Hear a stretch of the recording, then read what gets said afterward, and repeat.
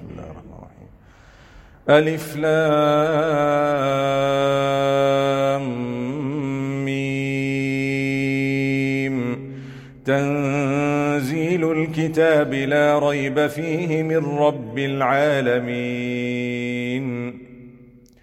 أم يقولون افتراه بل هو الحق من ربك لتنذر قوما ما أتاهم من نذير من قبلك لعلهم يهتدون.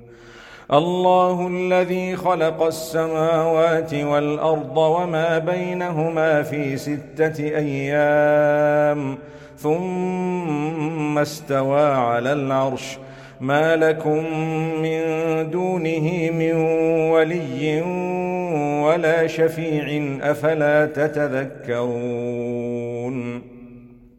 يدبر الأمر من السماء إلى الأرض ثم يعرج إليه في يوم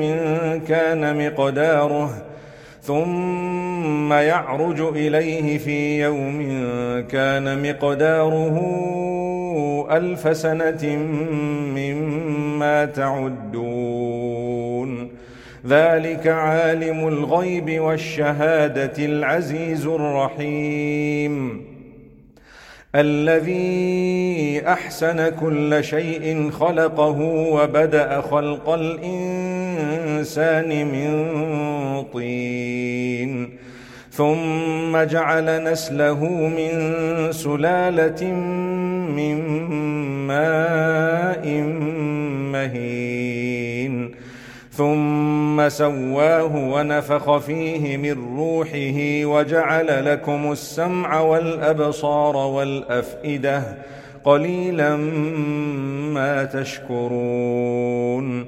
وقالوا أإذا ضللنا في الأرض أإنا لفي خلق جديد بل هم بلقاء ربهم كافرون. قل يتوفاكم ملك الموت الذي وكل بكم ثم إلى ربكم ترجعون.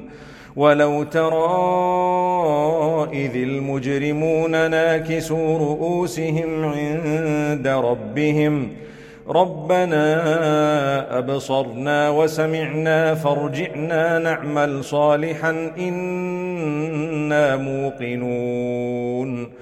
ولو شئنا لآتينا كل نفس هداها ولكن حق القول مني لأملأن جهنم من الجنة والناس أجمعين. فذوقوا بما نسيتم لقاء يومكم هذا إنا نسيناكم وذوقوا عذاب الخلد بما كنتم تعملون.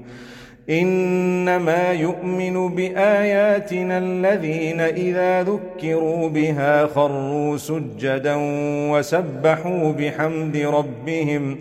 وسبحوا بحمد ربهم وهم لا يستكبرون.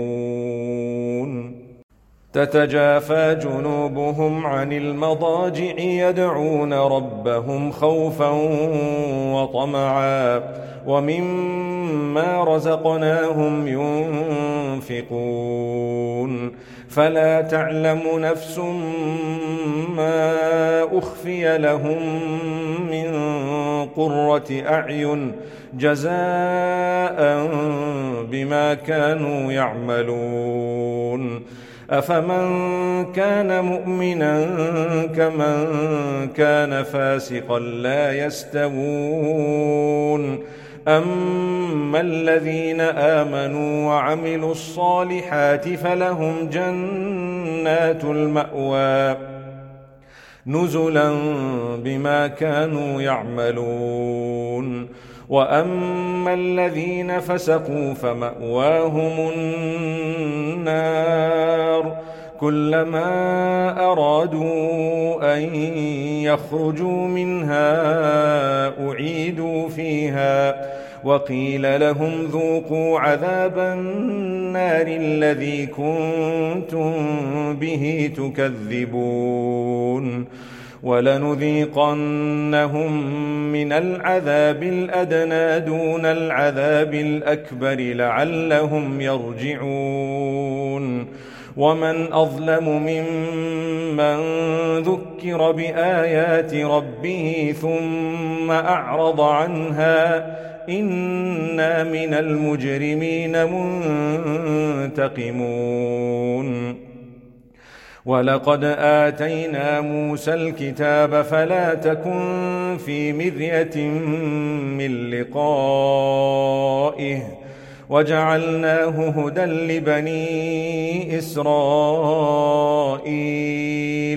وجعلنا منهم أئمة يهدون بأمرنا لما صبروا وكانوا بآياتنا يوقنون إن ربك هو يفصل بينهم يوم القيامة فيما كانوا فيه يختلفون أولم يهد لهم كم أهلكنا من قبلهم من القرون يمشون في مساكنهم إن في ذلك لآيات أفلا يسمعون أولم يروا أنا نسوق الماء إلى الأرض الجرز فنخرج به